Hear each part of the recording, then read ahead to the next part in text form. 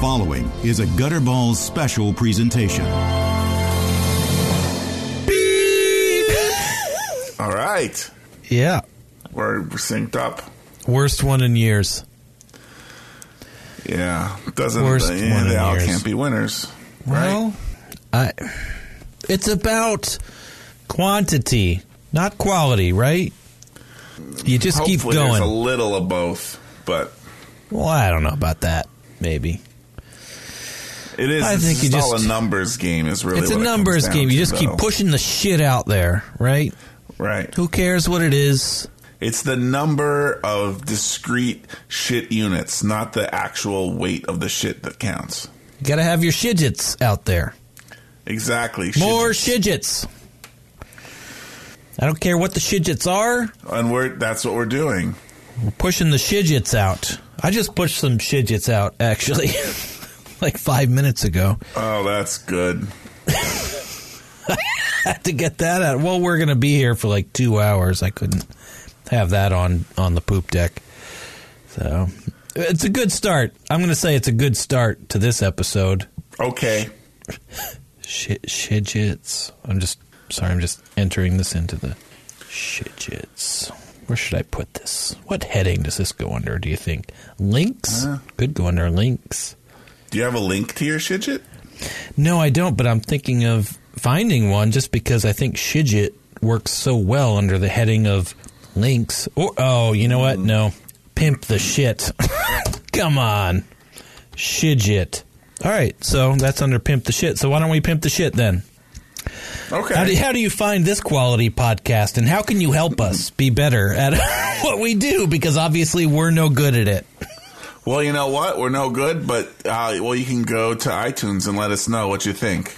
Please, 1-star good, reviews. Bad, what is it? Let us know. Give us some stars. Yeah. One don't really star, care. 1's 5 fine. Stars. I prefer the 2 to 4. Check us out on iTunes. Gutterballs, the podcast. Gutterballs on iTunes. Yeah, Gutterballs.tv, our website. Gutterballs.tv. You know, each episode we come out with has a beautiful little image to go with it that perfectly illustrates what we're talking about. And if you're not going to the website, you're missing out on that. You get a little more nuanced flavor of the Gutterballs experience, I think, that way. I congratulate you almost every time, like, wow, man, kick-ass image. Because you do that. You're in charge of that. And you always find, like, yeah. It's like you dial it in. It's like, that is perfect. Like, I never would have thought of those. Somehow you, like, are able to just... I take my time. I can tell. It shows. I take my time trolling the internet. Sometimes I even have to get Photoshop involved and, like, combine 2 things together. I know, for, like, Trek balls? Holy shit. Yeah. You got to combine the Trek and the ball. There's no, yeah. That's what it's all about. Without the, relating them together, there is no Trek balls. Otherwise, they're just you separate incidents. Check out the work on Trek balls, too. I mean, it was, like, fabulous. Killer. It was an excellent piece of internet art. It's like you went so far past... There's so many good pixels in that one. You went so far past expertise that you created a whole new landscape for people to explore. It's like, sure, you can dabble around, you can become an expert, but once you've done all of that, it's like you can reach that childlike state of pure wonder again. And I think that's what you did with Photoshop for that image. That's exactly what happened. And that's what we're all striving for, you know? Because we get into these humdrum lives, we're just stuck in our little routines. Got to go get our Starbucks, got to go to our office, got to go, say hi to the receptionist at work. Hey, how's it going? Hanging in there. I actually say that shit. But you, Brad, have drilled past that and into the childlike state of wonder again. And I applaud you for it. Good job. I'm giving you kudos. Well, thank you. Thank you. I appreciate it. I try. The big every once in a while, Not every once in a while. I can transcend. Every time. Well, I come up with some pretty good images. Once a week, you're good. That's a pretty good ratio. Your big sleep image, Great. Not too bad. I cropped that thing like an artist. Yep. I'm a cropping artist. You stole that and cropped it slightly to make it slightly different, like an artist. I mean, Andy Warhol just painted images of Campbell's soup cans, right? Yep, but you know, if only I was working with Andy, I would have cropped the shit out of those soup cans. Made them a little tighter. You don't need to see the whole thing. Why are you showing the whole thing, Andy? Yeah.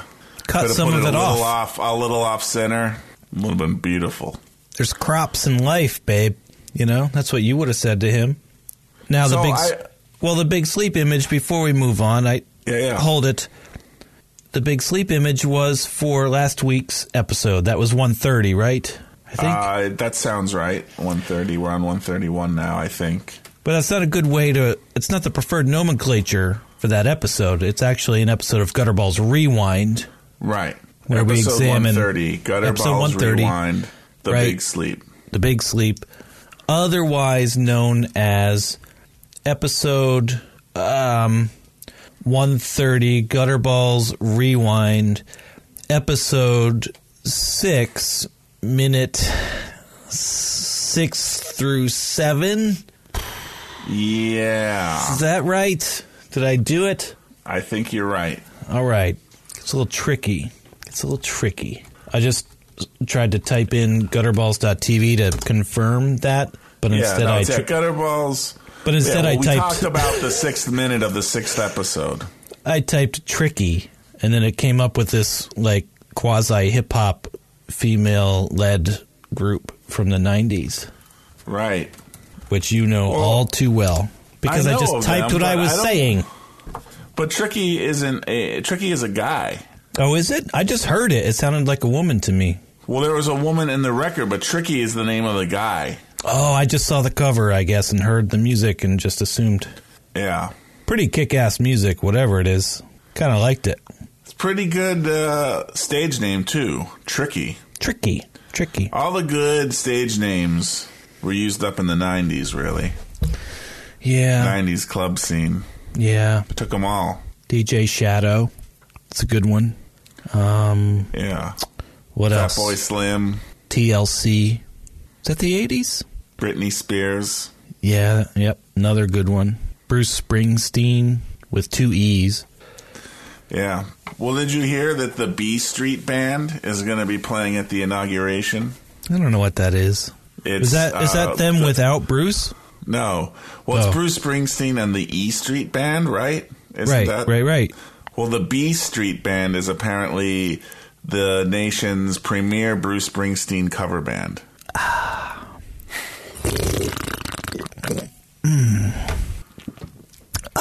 Okay, I'm sorry. I was drinking. I feel a little surreal today, Brad. Yeah, a little disassociated. That's a good word for it. Disassociated. I wouldn't call it an out-of-body experience, but there's a little bit of like floating sensation to it. There's a little bit of like lightness. Maybe a little dizziness. I'm not nauseated at all, but just kind of lightness and like everything seems a little ephemeral. I'm not sure what's going on there, except that everything is fucking crazy. Maybe it's that. Yeah. But that's how life is, right? It's ups and downs, strikes and gutters, and it's not that it's good or bad. It's just things swing back and forth sometimes. Yeah. The pendulum swung pretty fucking hard. This is kind of a violation of Newton's laws, I think. Is it that far? It's gone that far, I think. It's gone farther than... The pendulum has kind of gone too far. Like the whole... The whole system is breaking down. We need to rewrite the laws of physics. Yeah. Like the pendulum's just going to like come off the whatever a pendulum is attached to. Newton and Einstein are exhuming themselves and just like spinning around at like near light speed and perhaps faster than light speed. Just in giving the middle finger to all the laws. That's how fast they're spinning in their graves. But will their spinning create some sort of force that Maybe might it'll go backwards. The Earth will spin in reverse. The Earth will spin in reverse, Maybe. and we'll get a do-over. Do-over, just kidding. You know, Einstein's going to be like, he's going to go and, like, put himself in between two steel rails of a train track. Be like, come on, you can go across me. I'll fix this little landslide that destroyed one half of the railroad. Maybe it was both sides of it. I don't even know. And Newton's going to be like, oh, it's cool. It's cool. I'm going to build a huge wall so there won't be tsunamis. What is it with building walls and you people? What do you mean, you people, Brad? Newton. Einstein. Trump. That just seems to be everyone's answer these days. We'll just build a wall. Yes, that's your answer to everything, isn't it? Build a wall. So I promised you my an advice to explanation you, Brad, of is my to array of hard drives. Get a fucking job. Tell me about your array of hard drives. Because you were trying to plug your headphones in and you were like, oops, I plugged my array of hard drives in. Right. I'm like, that seems like a ridiculous mistake. Yeah, array. Nice segue away from politics. Yeah. Well, we're not ready to go all in and say what needs to be said, so apparently maybe not. one day. One day. But I have an array of hard drives. And by array, I mean 2. Oh, okay. Well, but they're split into 3 drives. Oh, you partitioned them. Yes. I partitioned one of them. Oh, okay. And then if you consider my, because I have 2, but it actually appears 3. But if you consider the drive in the laptop, there's a total of 4 drives I'm juggling right now. I don't know if I consider the drive in the laptop as equal to the external drives. It shouldn't be, at least. I'm definitely juggling it around. Well, the external drive should be storage. The internal one you should save for the operating system and programs. Well, I do, but I also have plenty of extra space on it. So, like, don't touch it. Let's say I want to take my laptop with me, where I don't want to have to sit at this desk and plug it into an array of drives. I still want some stuff on it to work on. There's still some data on it. This raises the question: import some photos onto it or something in the Lightroom and start screwing with them on here. Okay, so you have, as you copped to earlier, you have iCloud, you have Google Drive, clearly, you have Dropbox. So you're dealing with still images. Can't those live somewhere that's accessible always? If you have an internet connection, why do those have to be stored locally? For me, the files are too big. The cloud is too unreliable in speed. That I can't do those types of files with it, right? Mm-hmm. Mm-hmm. And it's just like, again, so many hundreds of thousands. I need a more advanced management system than what the cloud is going to give me. Okay, but your advanced management system is carting around external hard drives. You don't like the immediacy of the performance, but you could sync those files to the cloud, go to your secondary location. Mm-hmm. You're probably doing other stuff. Okay, now it's time for photo editing or whatever. Download it locally, which, I mean, it's less than a gig, which should be doable. Now you can work locally. Okay, I'm done. I got to go now. I finished my caramel macchiato. Upload it back, sync it back up, put it in Dropbox even, and then, work that way. Which one of those seems more stressful to you? So the reason that I don't do that, right, is because so I use Lightroom to manage my photos. Oh, fucking Apple and its data management. This isn't Apple. This is Adobe, man. Oh, Adobe, right. But yes, but I use Lightroom. I have like this thing called a catalog, right? It knows all my photos, all the metadata of it. But it's similar to what's it called? Like iPhoto, right? It like stores everything. Like it manages all the shit in the background. It doesn't per se. you can, it manages it in the sense that, like, you never have to really go into, let's say, like, your file management, like whether that's be the Finder or on Windows you have File Explorer or whatever, to, like, look at those files. I kind of hate that already, though. So you want to be able to go into the file system for them? Well, here's the thing. I don't want to be able to do that. I need to do that only, and I don't want it to fuck around with that. So here's the thing. It doesn't fuck around with it. It organizes it exactly how you want to. So what I will do is something like, so if we really want to get into this whole workflow, right, which I think is actually pretty interesting. I do. I really want to. So what I would do because I prefer to manage manually and granularly.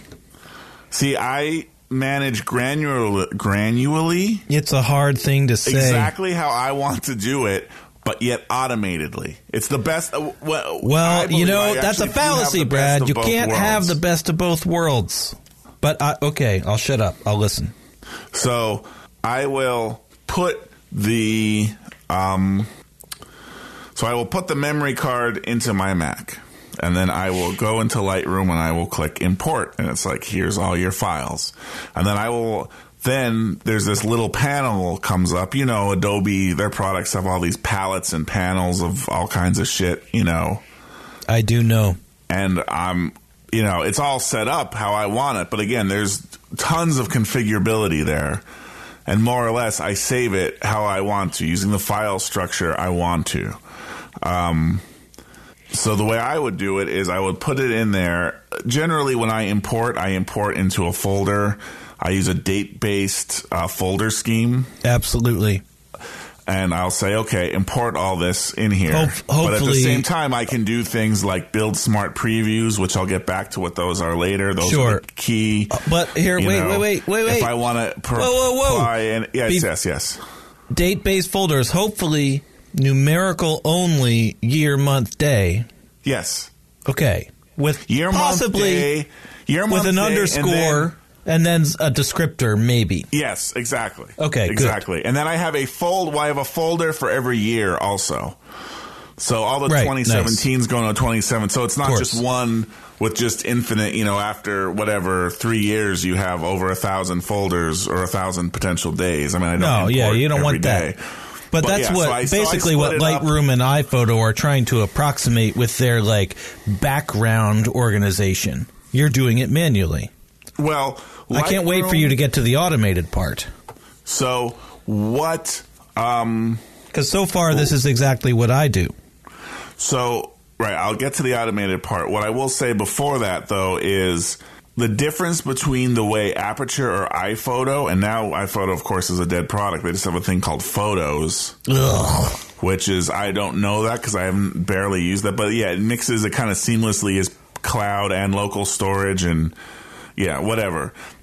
I Lightroom, when you're the folders that you're browsing in Lightroom and the organization scheme you're using is the same as on your hard drive. I can go into the it's really the browser of your photos is just like a file browser built into a panel in Lightroom. Yeah, okay. It's not doing anything tricky like, there's just a database of files your photos in there somewhere, but who knows where. Which you can easily fuck up to find it.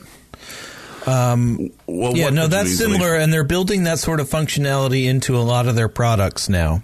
And I'm coming around to using it more and more. I don't always use it, but I see it there. I see it over there. I'm like, hey, what's up? Hey, what's up? You're not pissing me off over there. I see your little panel. It's like, and sometimes I'll go and okay, and then bring something or, I see you. Right. I see you. You're not too offensive. You haven't pissed me off. Well, Lightroom is a digital asset management software. If I'm not using that for Lightroom, then there's no point in using it. In other words, it's not yes, Lightroom has... You said that weirdly. If I'm not using that for Lightroom, you said that weirdly. Please explain. Yeah, I probably said it. I just mean if I'm not using the file browser file organization features of Lightroom. Gotcha. If you're not experienced or using it to its Lightroom. fullest potential, then why bother? Yeah, You're I would just like be using Finder. a hard drive of files and then Photoshop to edit or something. Well, you'd be Lightroom's using premier Finder. feature is the organization of your photos. But here's where I'm confused, because you're still making all the folders, like you said, numerically by date. You're making all of those. Well, So how is that helping you? So here's what I'm doing. Is this the automation part now? Yes. Okay. Well, there's so there's going to be multiple automation parts within Hit this. me. So the first automation part is during import. So versus just dragging files into a folder, the automation part is like I'm not screwing around with, okay, let me find the folder. Like, it's already there. It's like, hey, I know you store your photos here. I know you do a date-based thing. Like, here you go. That's there, right? Then when I do it, when I import them, I can choose a huge selection of things to do automatically to these photos during import. Yes. Wait, please wait, though. You said Lightroom knows that that's how you Because store I've your configured photos. it that way. Like, okay, you had to do some front end work to get it Yes. to, like, every time you insert a card, it's like, I will, like, prompt, here's a folder I'm going to create based on year, month, day, numerical folder structure. So it knows that I store my folders in a folder. So you store your photos. When I import them, See, your I import language them is onto my slippery. hard drive. And they go into a folder called Lightroom Masters that I have. The whole creation of a file isn't that interesting in automated, but it is easier to just have this kind of like software take off from where I started versus me just like manually fucking around with files and folders and a file structure. See, that's where I'm just like put these where they should be, where I keep them. Go. Import, hit the button, not, okay, open up, hit the little Finder smiley face, then go to wherever, pictures, and then from there go to, the subfolder I keep it in, and then open a second Finder window, and go navigate to the SD card, then open the DCIM folder, then hit Command A, and then drag over. But again, this is. I do know, and that's exactly how I do it.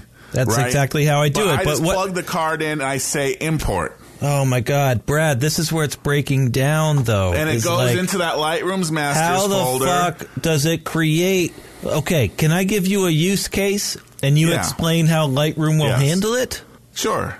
Okay. We haven't even gotten to any of the good stuff yet, but go on.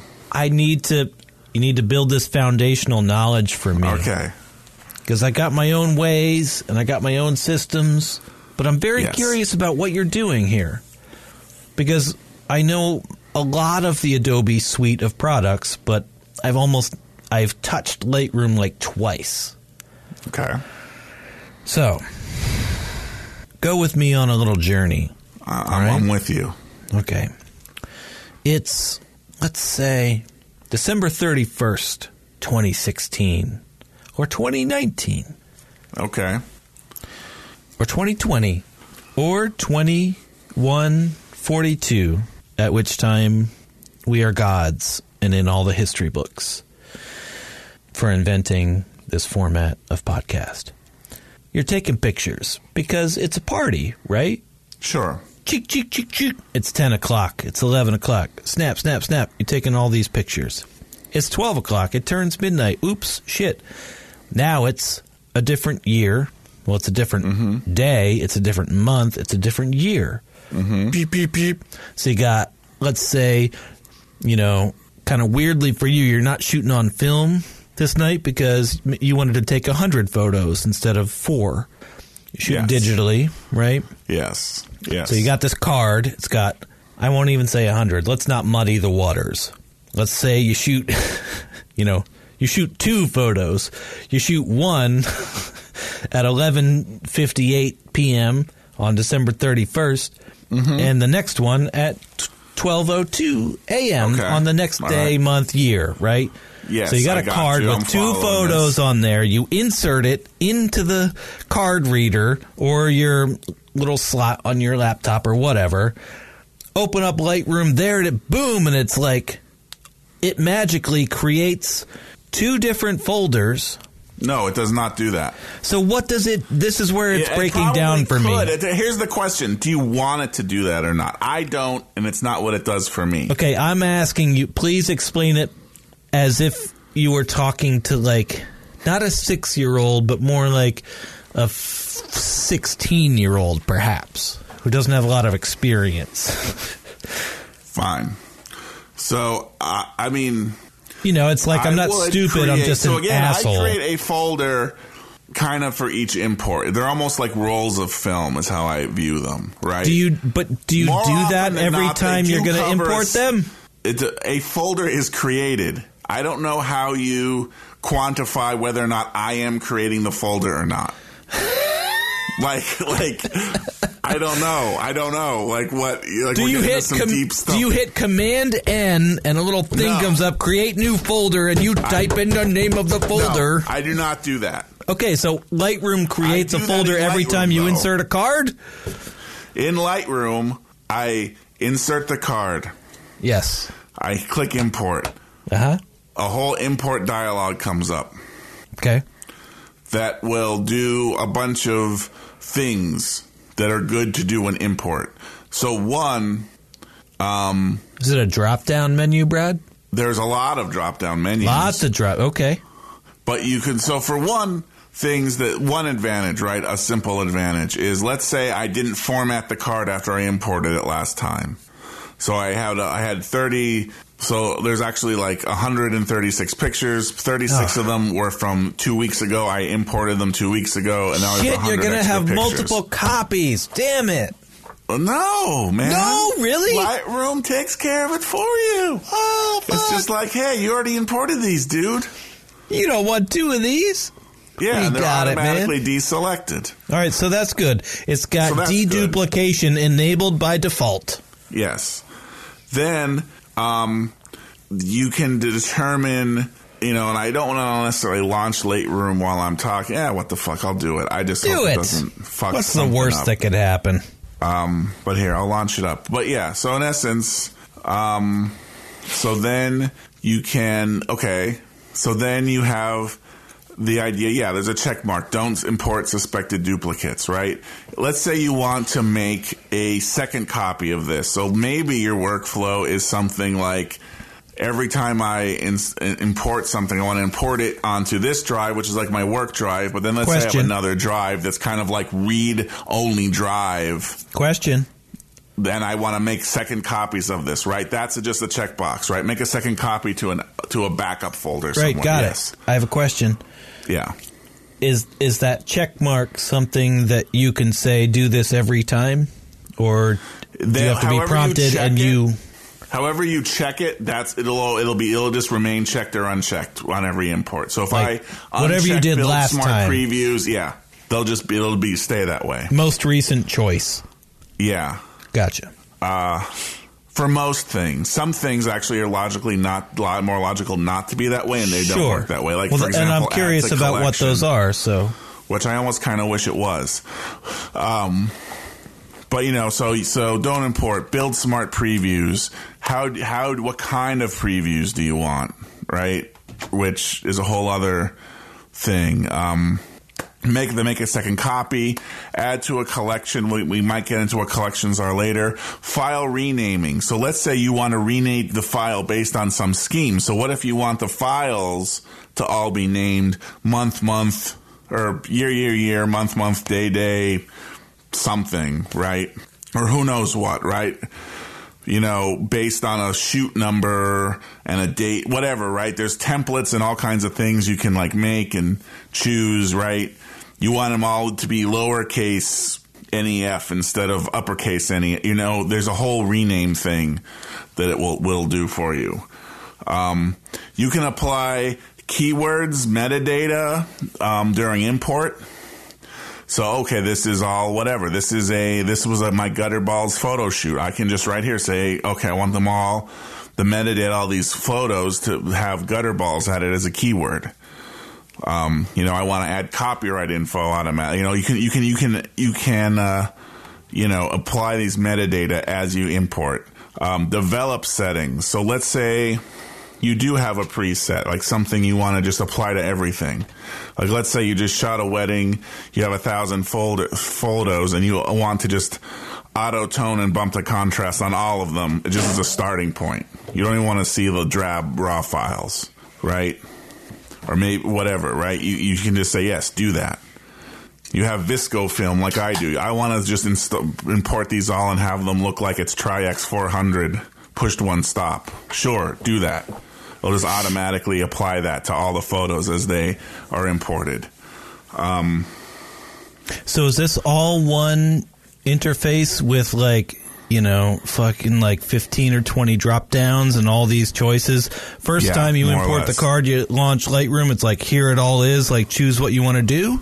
Yes, and that's a complaint about Lightroom is people. Well, I don't mind. I think that's awesome. The first time, it does take a while to get used to. Like, people the first time, they're like, I just want to import my photos, and they're like, what the fuck is this? It's like a fucking space shuttle launch panel. If you want to import your photos, just use Photos then, or use fucking Finder. Yeah, like exactly. I do. I mean, this is a more pro level digital asset management system. Yeah, so... And then finally, I'm here at the last part. Oh, shit. Which is, in essence, what you're talking about, which is, well, where the fuck do you want to actually store these things? Right? And then you can choose, well, I want to store them in one folder. I want to automatically organize them by date. What I do is say, I want to put them into one folder. And then, again, it has the name of the last folder I used here, which is like 2017-01-02, whatever. And there's a little plus symbol next to it, and it duplicates it and just increments it by 1.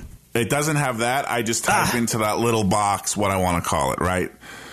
But if I did want to just do it all by date, I could do that too. But yeah, I want to say, put these all in here, whatever, and it goes, and then it does all that. So that's just the import part, right?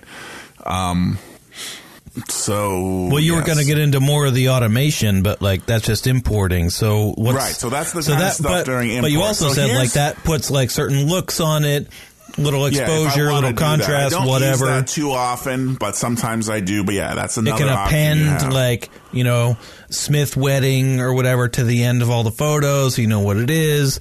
It'll kind of you have an option to create a new folder. They all go in here. It knows what you want. It prompts you for that shit. Is there another level of automation that you were going to get to? Well, so what I'll say now is... Because that's a lot already. What this just did was, though, whereas in the Apple products... Is Lightroom sponsoring this podcast, Brad? Adobe? Yeah. Well, no, not Adobe. Jesus. We're not fucking monsters. I didn't mean Lightroom specifically. Different little team. They're in their own little building. I think we could, I would like to hear from the listener whether or not they would like to hear a Lightroom podcast. We can do how Brad does Lightroom. I could probably talk about that for an hour a week, to be honest. I could listen and shoot you bullshit questions about it for at least an hour, probably more. All right. Here, I'm writing that down. We got our new... and we'll get Adobe to sponsor us. It'll all be good. Fuck yeah. Well, not Adobe. We want Lightroom to sponsor us. I want them to become their own little offshoot, their own little silo, if you will. They have their own little budget, maybe the director of it has his own credit card, and he'd be like, fuck yes, we'll sponsor that podcast, and he'll just, swipe it through the Square reader on one of our iPhones and give us, $42,000. Yeah. We'll give Julianne Cost a run for her money. I don't know who that is. I like her, though. So she is She's not the one who gave all our photos to the evangelist archive. Something or other for Lightroom for Adobe. But you go on YouTube on the Adobe's channel, and there's just countless videos with Julianne Cost explaining all the ins and outs of Lightroom. Quantity, Brad. Quantity. But it's visual, and who wants to learn how to use a software program with photos visually? You want to hear that audio only, right? So you're not distracted. Okay. And you want to hear the banter about us getting hung up on numbers and stuttering over them like when the magic sequence 5781 and it activates the little mini man inside me to come out and go boop. That's what people want. Is that like sort of like an internal ASMR thing? Maybe. Maybe not. Oh, Jesus, you got guttural for a second. I liked it, though. I fucking liked it, man. Liked it. That makes me feel like assembling into a giant superhero like, not Ultron. What was that Transformers dude? Voltron. That would like, was that Ultron? Not no, Ultron. that was the Voltron with the lions. Oh, you're just making fun of me in now. Transformers, there was like Devastator and all them. No, it was like the 6 of the individual Transformers got together into a bigger dude. Right, a lot of them did that. No, there was one guy specifically. Come on, you know.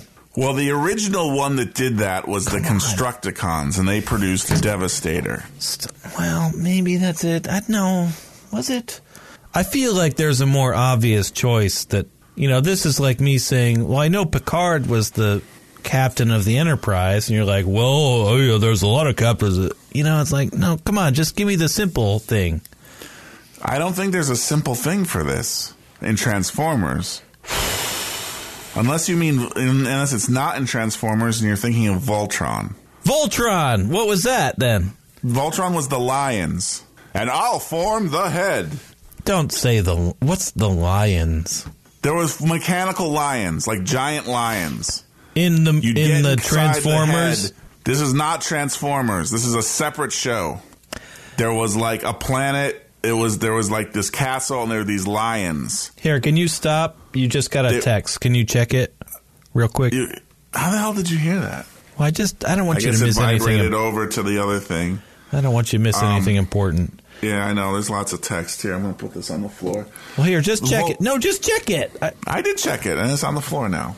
What, it's nothing important? Nothing that I need to answer right now. Why don't we introduce a new segment of the show where we answer our texts during the podcast? You don't have to say names. No, I don't need to answer any texts. We can try it out, though. I don't need... It's fine. It's all good. I know it's fine. It might be better if you answered them right now, though. Are you just trying to deflect from Voltron now? No, I know I'm stupid. That was my whole thing. I'm stupid. I don't know about Star Trek or Transformers. So tell me about Voltron and the Transformers. I don't need to tell you about them. Wait. Come on. Just give me a little taste. Voltron. Oh, Jesus. Okay, well, Voltron. So Voltron was it was originally a Japanese show, of course. Is that the name of the show, Brad? Voltron? Yes, Voltron. I thought that was just a dude in Transformers. No, how many times did I say it ain't Transformers? It's a separate show. I think I've said it 27 times. I know you've said it, but I just think you're fucking with me. No. Please continue. So it was one of these things where it was originally a Japanese series. The Japanese series was the Japanese. They've started everything great, haven't they? Yes, the Japanese series was called Beast King Go Lion. Stop saying those things. In America, they named it Voltron, Defender of the Universe. Beast Thing Go Lion. King, Go Lion. Beast King.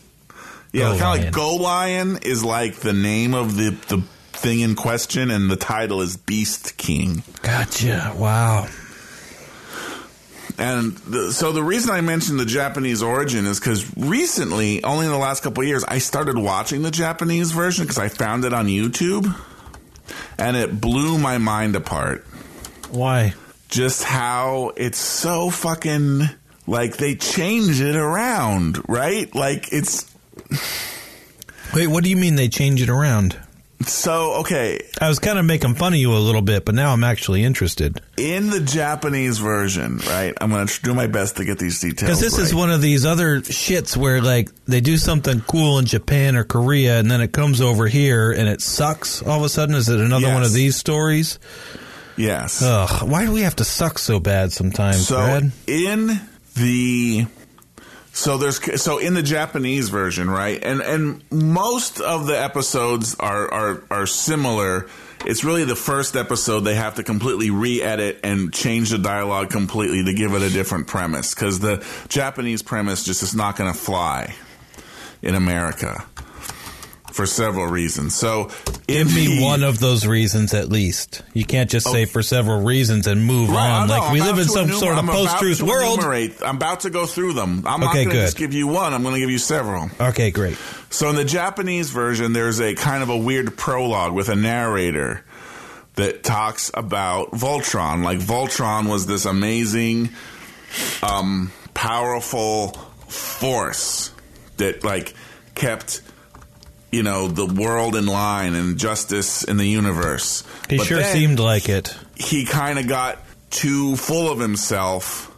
I mean, I only know him from Transformers, but he seemed like a badass. He challenged God, in essence. To be I like, thought he was I'm God. Fucking better than you. Ooh.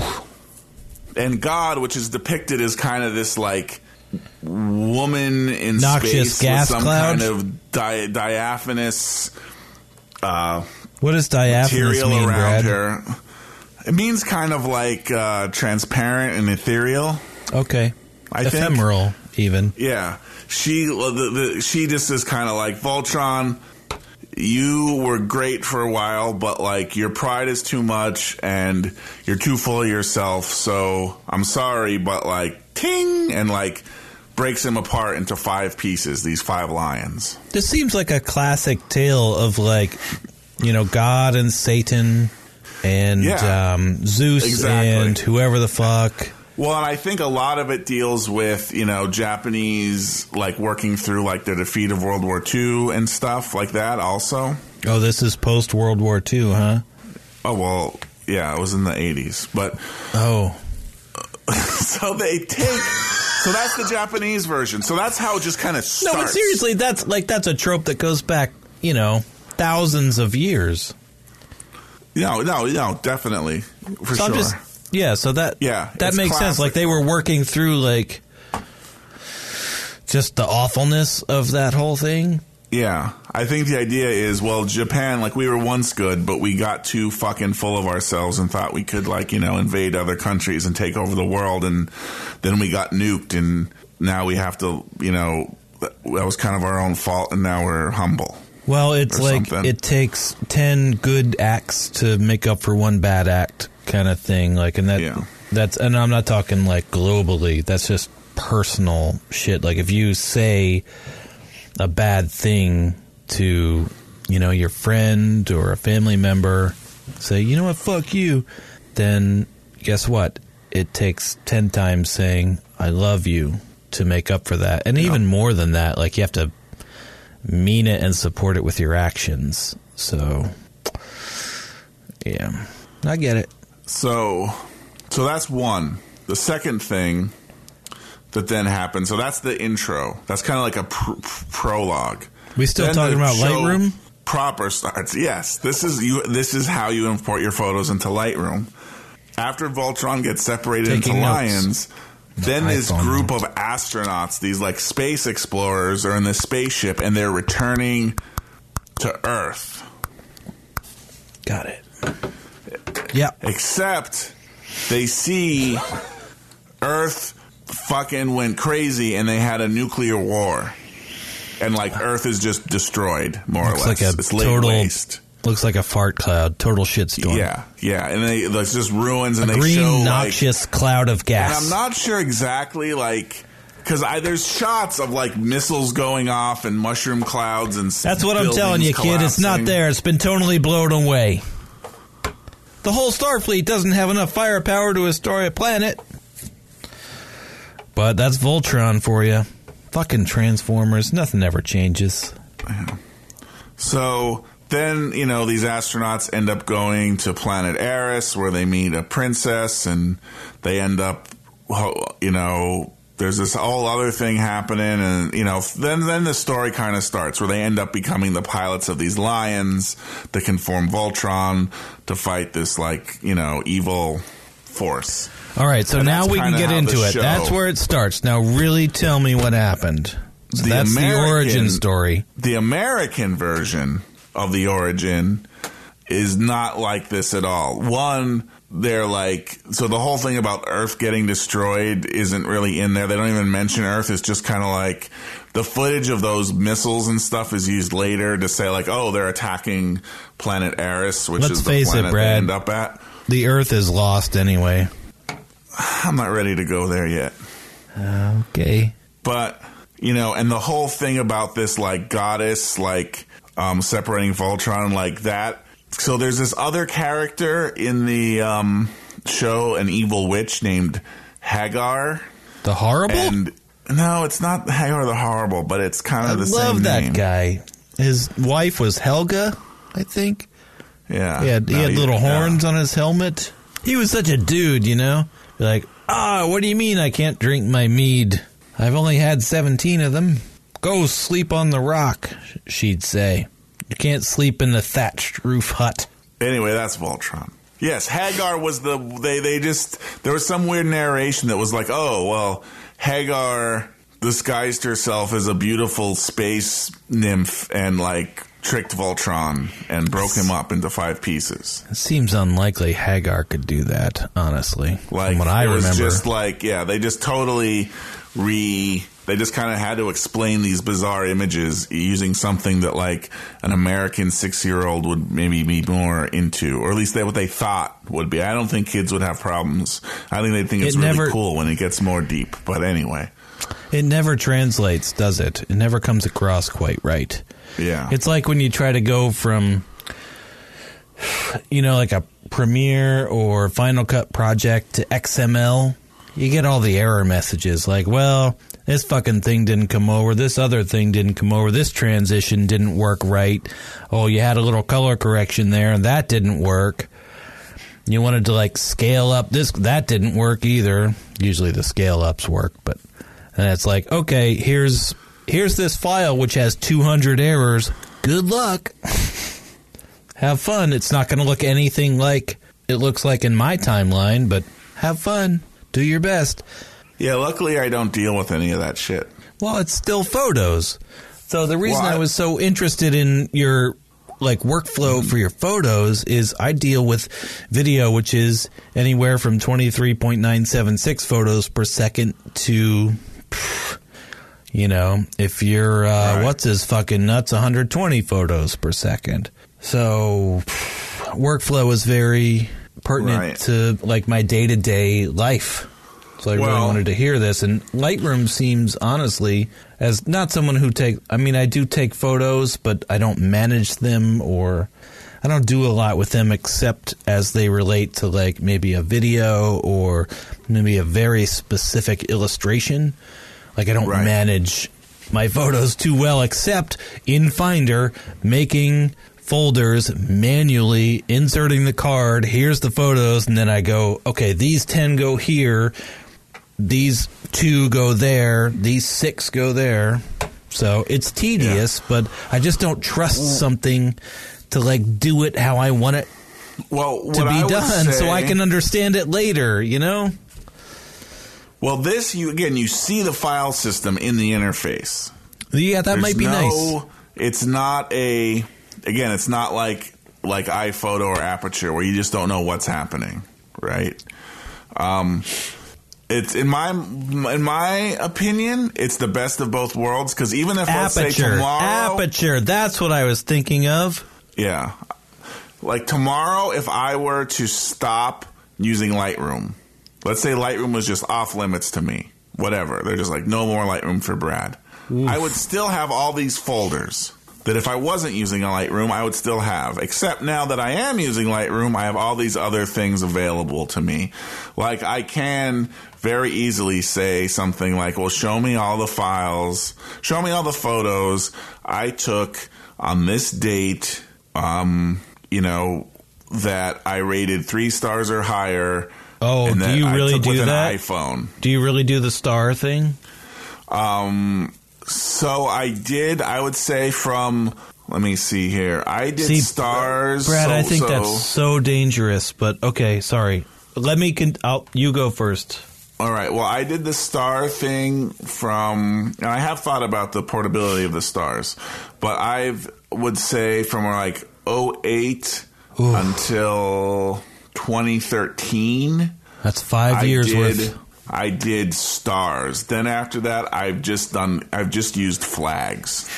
Now, what does a flag mean? You're interested in it and not making a judgment on its quality? Yes, it just even means though that kind of is making a judgment on its quality, but I am making a judgment on its quality. It's just kind of like, okay, I just imported 200 photos. I flagged 10 of them. Those 10 are like the photos. That's the output of this. The rest were just like the throwaways. Okay. Not so, that they're like they're blurry, or let's say I took Brad, 50, I understand. Out of these 150 of them were of Adam standing on the bridge. Well, this is the good one of Adam standing on the bridge. I flag it. So you don't want the ones photos. You don't want the ones after I jumped off into the freezing cold water, because those are uninteresting. There's nothing there to look at anymore. Exactly. So when I look at these 100 photos from this roll, I can say, well, show me the flagged ones, or just show me all of them. Like I can just, if I just want to get down to. So did you use the flag system as like kind of the line of demarcation between like, here are legitimately unusable and honestly terrible photos where like the exposure was off, it's completely out of focus, it was an accident that I pressed the shutter in the first place, that kind of thing? That's what a flag meant? I use it for much more than that. Like okay, are there two flags? Can you put two flags? No. I guess what I mean is when I flag something, because a flag is a line in the sand. Across this line, you do not. Also, I don't think flag is the preferred nomenclature, Brad. It's just acceptable or not acceptable, right? Well, it's called flag in the interface, I believe. These are not markers that built the fucking railroads, flags, Brad. There are 3 flags. See? And are they different colors? Are they different colors? No, it's not 3. Like, you can apply however many flags. You can either flag a photo. Is there a red flag, green flag, and a yellow flag? No, there's okay, I'm considering unflagged as one of them. The flag state of a photo can either be like it's unflagged. It's flagged, it's like Microsoft Outlook messages, or it's in essence rejected, which is like a black flag. Like it's like a white flag. Like in the interface, it kind of looks like a. I'm trying cool band. Close here. I like it's like a flag with a little X in the corner, and it's kind of like grayish. If you select it, it becomes their dark. later shit wasn't as good though. So you can either say like this photo is definitely a rejected one, which I would probably use for things like you just said. Like you accidentally press the shutter, it's out of focus, it's just a picture of like the ground accident, whatever. I'm kind of partial to the Henry Rollins years. Because like I was in manual and I didn't set the exposure right. You know, those types of photos would just be like, yeah, those are just rejected off the bat. I mean, people can use these different ways. There's no way to do it. Probably Lost Highway, 97. I don't know about these flags, Brad. I don't know about these flags. Well, it's okay. Sure. To me, it seems like yes or no, like it's binary. You haven't convinced me. I would say the flags, I do treat them as yes or no. Right. They're binary. Yeah. I treat the flags as yes or no. And usually what I will do is out of a set of, but it's not just like, these are definitely no because they're just obviously horrible. So everything else gets flagged. I only flag the ones that are truly what I would call like at least close to good for some reason, you know? Like, but that means you have to go back and look at... Yeah? I mean, I thought there's a little bit of a lag, so it seems like there was a pause when I was trying to... I don't mean to keep talking over you, but... Like, I would use a flag in the opposite way. Like, here's all the shitty ones. But you're using it like, here's the ones that I deem okay. And then the rest of them are down there, and I'm going to have to go back to those ones at some point to determine which are okay and I'm going to keep and which I can just trash. No. Kind of. Well, I just never do that. Well, it's one way or the other. Well, no. I let's say I have 100 photos. I might flag 3 of them. That's like around my ratio, probably, right? Right, and then you have to go back to the other 97 and decide. I never go back to them. I already looked at all 97 and I decided to flag these 3. Well, then delete the other 97. Oh, no, they're there. Just kind of like, I just really don't believe in deleting a photo. So you're a hoarder. Kind of. And also it changes, right? Like I will. Okay, that's what I'm getting at. That's what I'm fucking getting at with this whole thing. But it was more about the stars than the flags. When you start starring things, especially upon first viewing, so you had your New Year's Eve party, but you figured out like how to like get Lightroom to put it in the right folder, even though it's spanned a day, a month, a week, a year, all of that. Oh, you figured all that out. Now you go back and look at it. And upon first viewing, you're going to judge all these photos.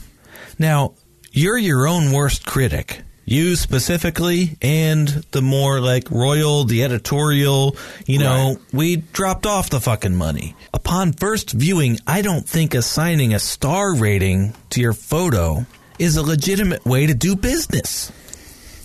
No, I will agree with that. Don't say peep while I'm doing fucking business. And you're saying peep, and I don't think it works, because it's like something you may say, that's fucking awesome, 5 stars. You might look at a month later and be like, what the fuck was I thinking?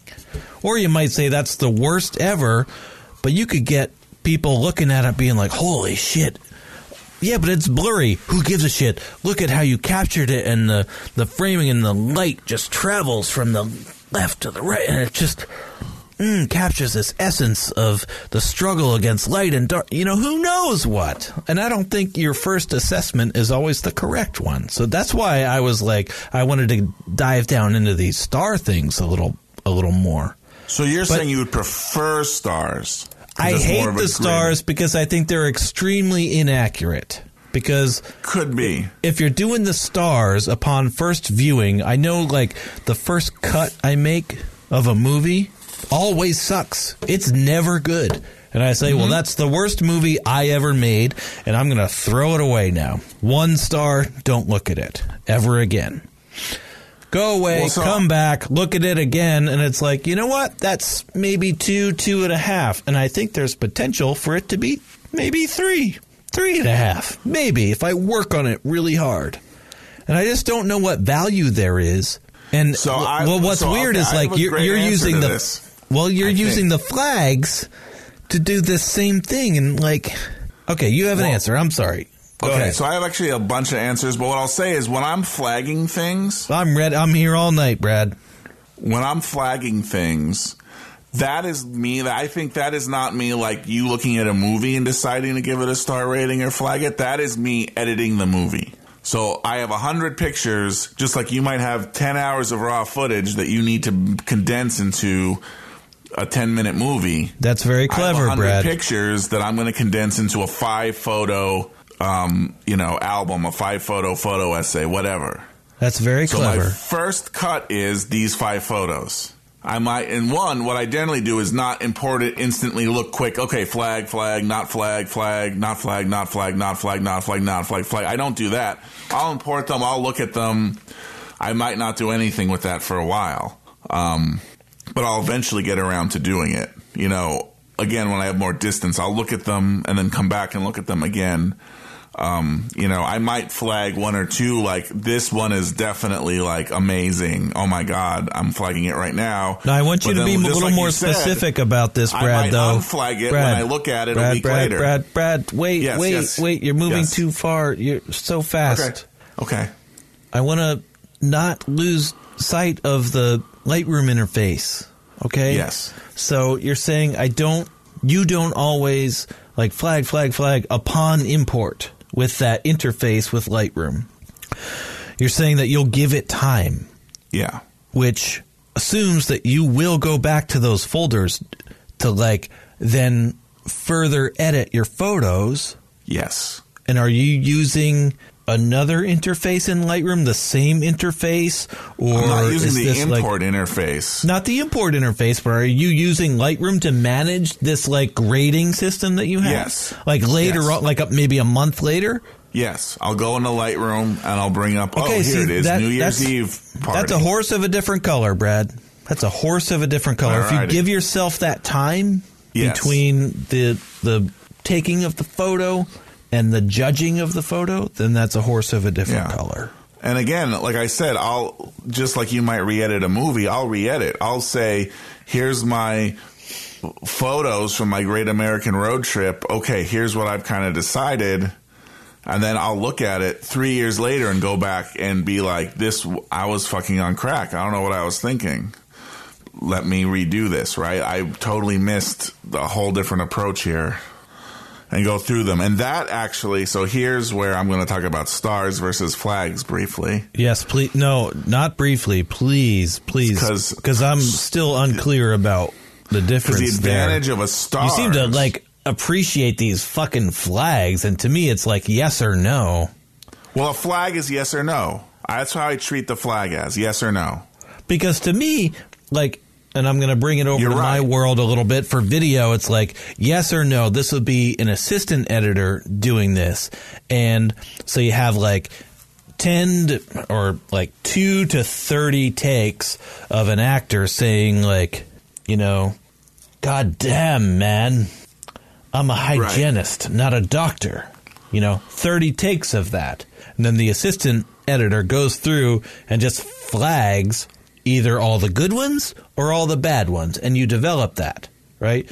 Yes, Right. yes, no, yes, no, yes, or the opposite of that, the inverse. But it seems like you got something else going on, and I can't wrap my mind around it. Similar, it might be a little different. I mean, Because they're like weeding out all the shit you don't have to deal with. Like, no, this sucks because like the boom got in the shot, or this sucks because fucking McCoy looked right in the camera. Yeah. Fuck that I mean, one. This sucks I because would- Scotty's giant gut got in the shot. Who knows? You know, but Yeah. like, no. Okay, this one can work. I'm not judging the performance, but Yeah. it's just this can't work for Why- technical reasons. yeah. I mean, I think I'm doing the same thing, except I'm not just choosing to flag the ones that are just acceptable. I'm only choosing the ones that I think have a chance of actually being like the one. So out of the 40 takes, I'm only going to flag 1, maybe 2, maybe 3 at the outside. Probably just 1. Sometimes I might do 2 because it's just like they're both so damn good. I'm not sure I'm going to flag them. And when it comes time for me to ever actually do something, I'll have to re-examine. I know that you know this, but can I say it to you right now anyway? Yes. Yeah, sure. Have no fear, Brad, of perfection. You'll never reach it. Sure. I don't have a fear of perfection, no. It's a quote by Salvador Dali, but it seems to me like that's what you're doing. It's like, Well, no, this photo for sure never has a chance of being the one. And the one is like, this is the thing. It's like, it's never going to be the thing. Well, Have we that's why I learned never anything delete in them. the last 80 minutes, 70 minutes? Quantity, man. so that's why stars or that's why I used stars originally. So stars, you may Stars not realize Guardians this or about just stars? Just stars. Oh, okay. We're not even going to get to those Stars Guardians. Hey, shush. We're going to need to do a volume 2. Tell me about the stars. The stars, there's 5. So there's Guardians. 5 stars. So this is a star rating. You can give it. The layperson is familiar with this because iTunes kind of has the Yes. star rating so this too. isn't just like I starred this, like marked it a favorite, right? That's in essence what the flag is. Right. I flagged this. This is like give it 1 to 5 stars. So what I used to do is go through and be like, okay, this is a 1-star photo, right? This is like the lens cap is in the shot. It's whatever. I'm never gonna. Right. There's And nothing- I still think that's a horrible way to go about your business, but Yeah. I think you're getting there. I mean, whatever it is, right? Like, fine, a shot with a lens cap in it could be good. That can happen. But I mean, this is obviously not, or even let's say I'm doing something, these are pictures of a wedding. Obviously, I'm not going to like give a bride a picture with the lens cap in it that like covered her face or something, right? That's a 1-star photo. It might even be, there's this other concept called rejection. I'm not going to get there. But yeah, so 1 stars. But I would rate them. In essence, I would do this. I would give things 1 star if it was just like, yeah, this is I think very lowly of this. This would probably never be in anything. 3 stars was like, hey, this is pretty good. I like it. Then I'd give 4 stars if I was like, okay, yeah, I like all these photos, but this one's a 4-star. This one's better. And then I used a 5-star, like, sparingly. Like, I could probably, like, between, like, you know, like I said before, like 08 and 2013 when I was doing stars, I might have, like, 25-star photos, period, through that whole period, right? Through that whole 5-year period. So that's how I used the star ratings. And again, it was fluid. I would revisit the star ratings, but it was just an easy way. Like if someone said, Brad, I need to see your 5 best photos tonight, I could just go into the thing and say, okay, show me all the 5 stars. And I'll start there instead of saying, okay, I have over 200,000 photos. Let me start looking through them. You know what I mean? Like but again, the star rating gave you that flexibility to be like, okay, I want to here's 2,000 photos. I want to reevaluate them, but I can say, don't show me anything less than 3 stars. I already got rid of all the ones that were just pure black, whatever, you know, like they're just obviously could never work.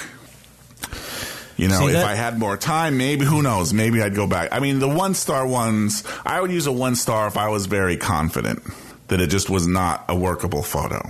Again, like it was just all black, like you literally all just black, or just all black with a streak of like white through it. I don't know, that sounds cool already.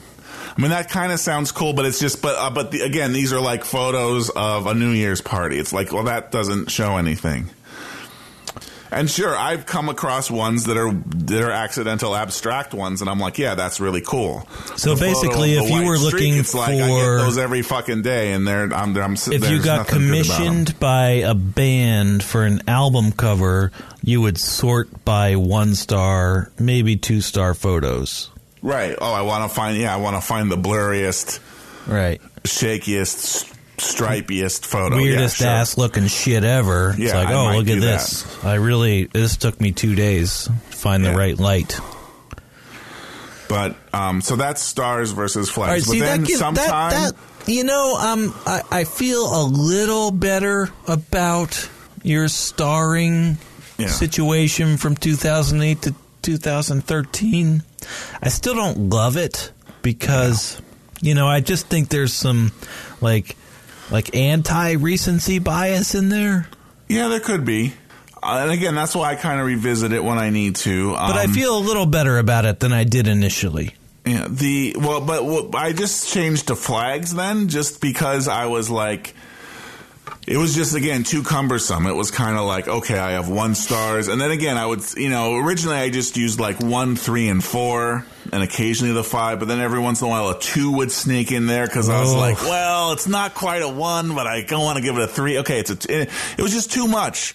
I'm just now like, okay, pick the ones.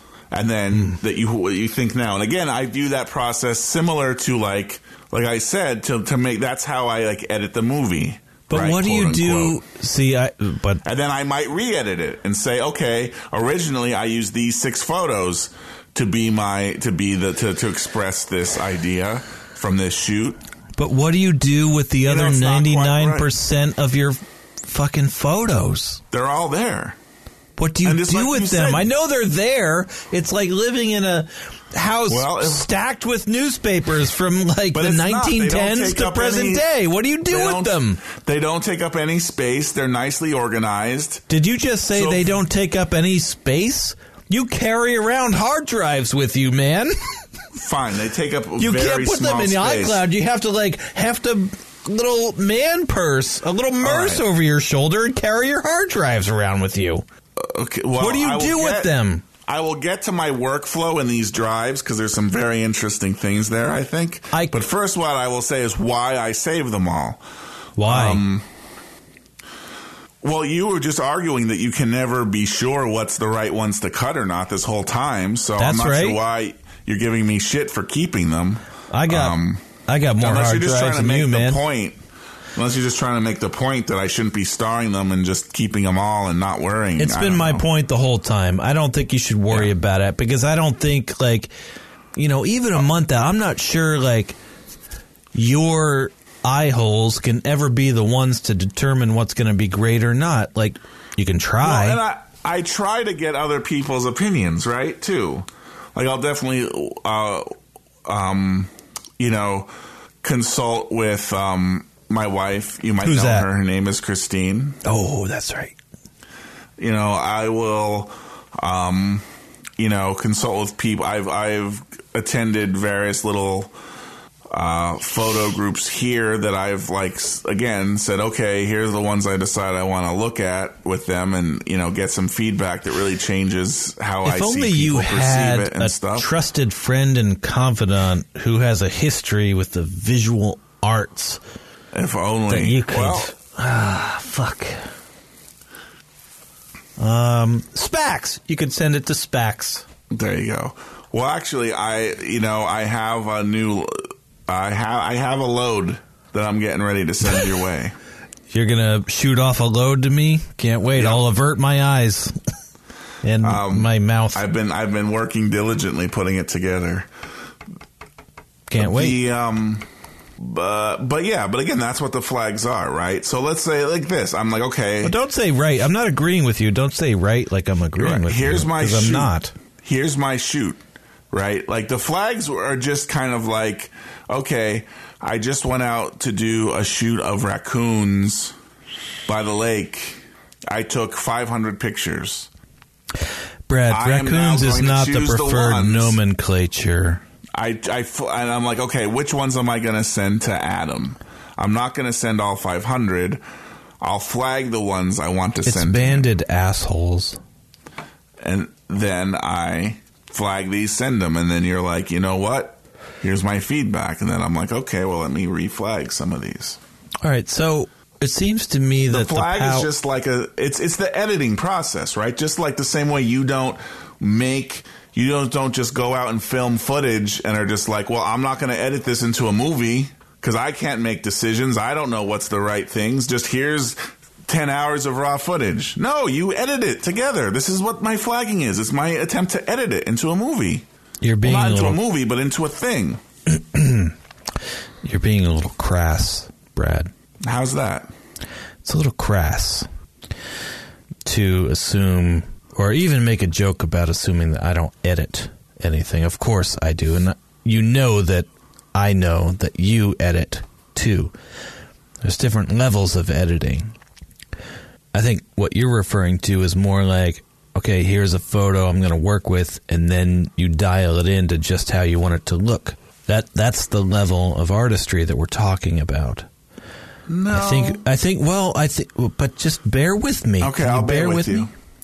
I think what we're talking about is like, I have to go back to like, man fucks up line in shot.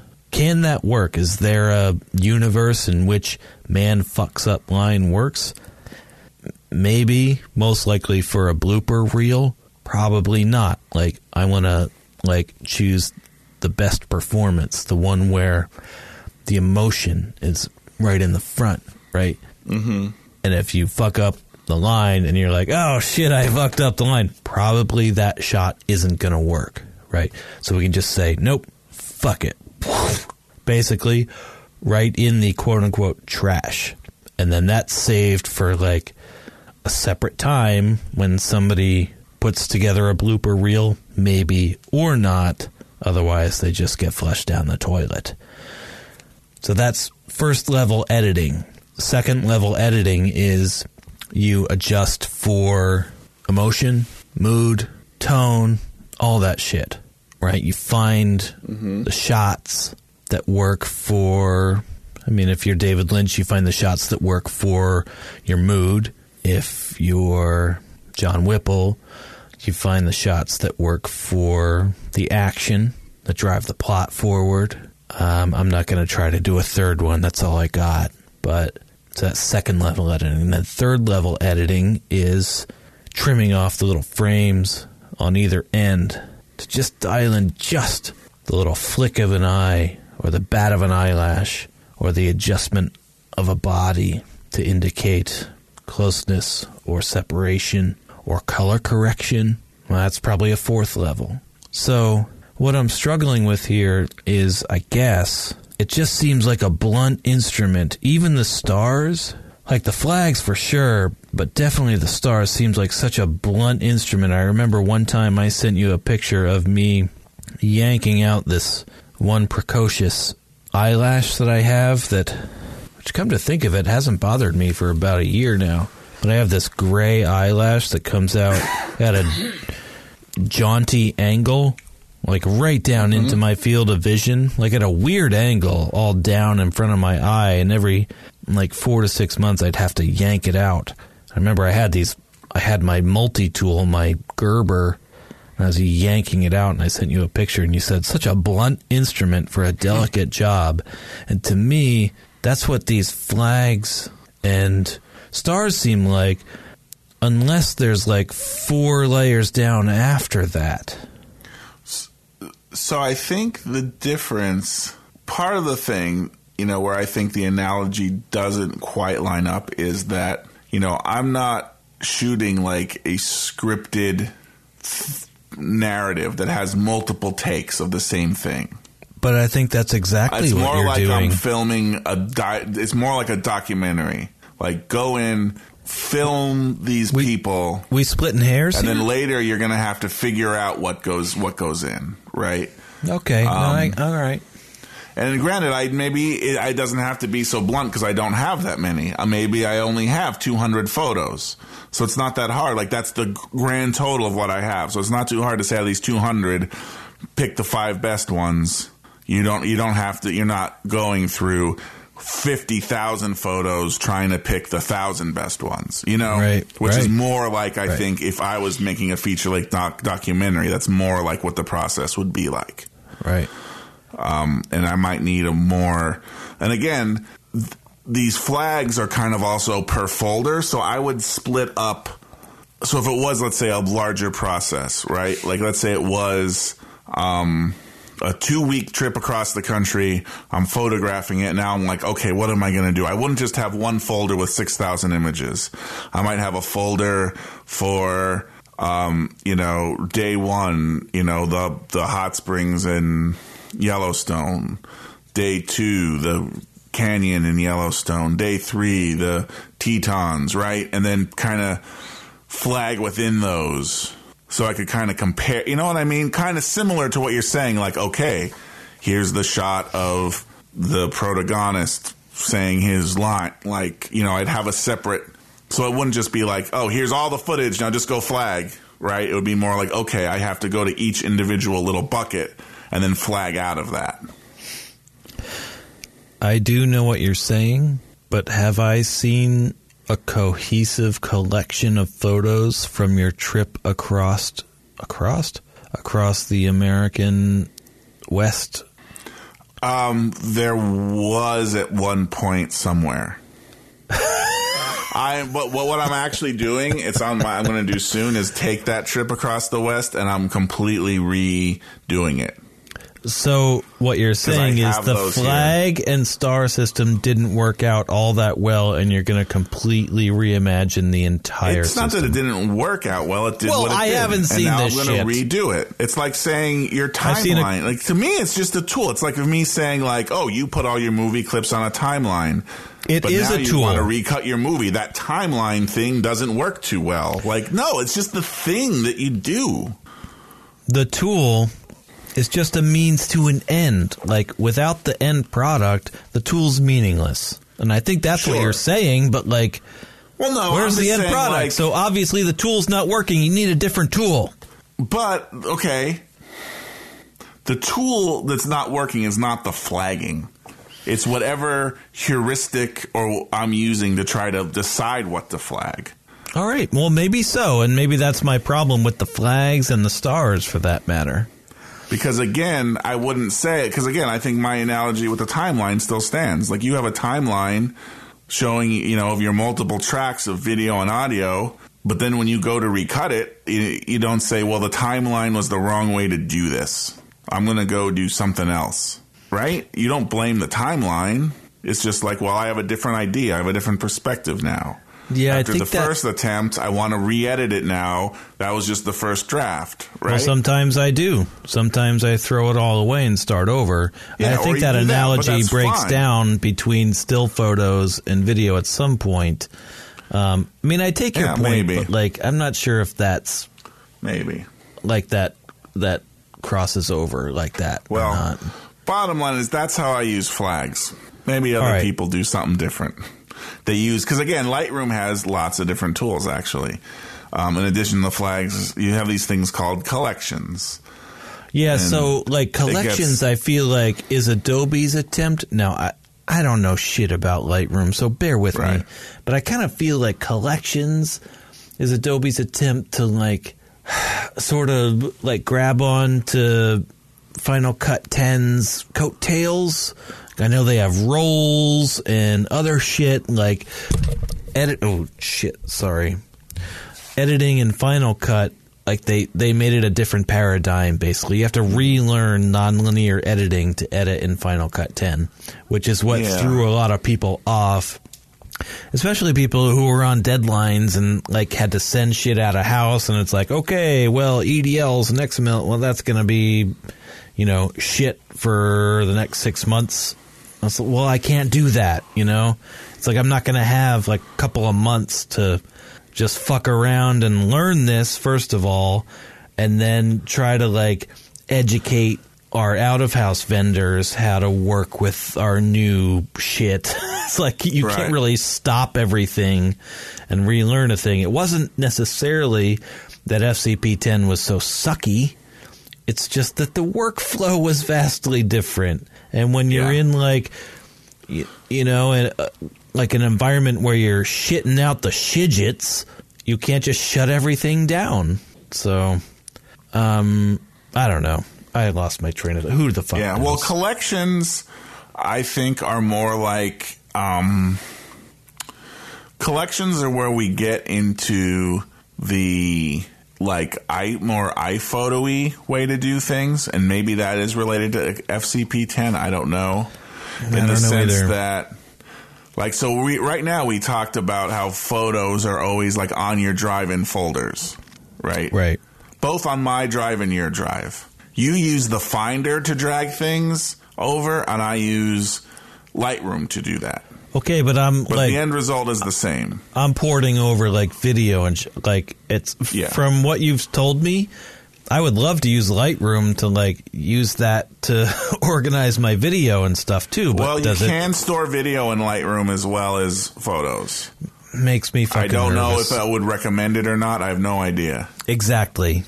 I don't like the unknown. It's a digital asset management system. All your stuff is there on the hard drive, organized the way you wanted it in folders. So what collections do is give you a meta way to do organizations that aren't on the file system. So we already discussed they have all these roles based on, What are your roles based on?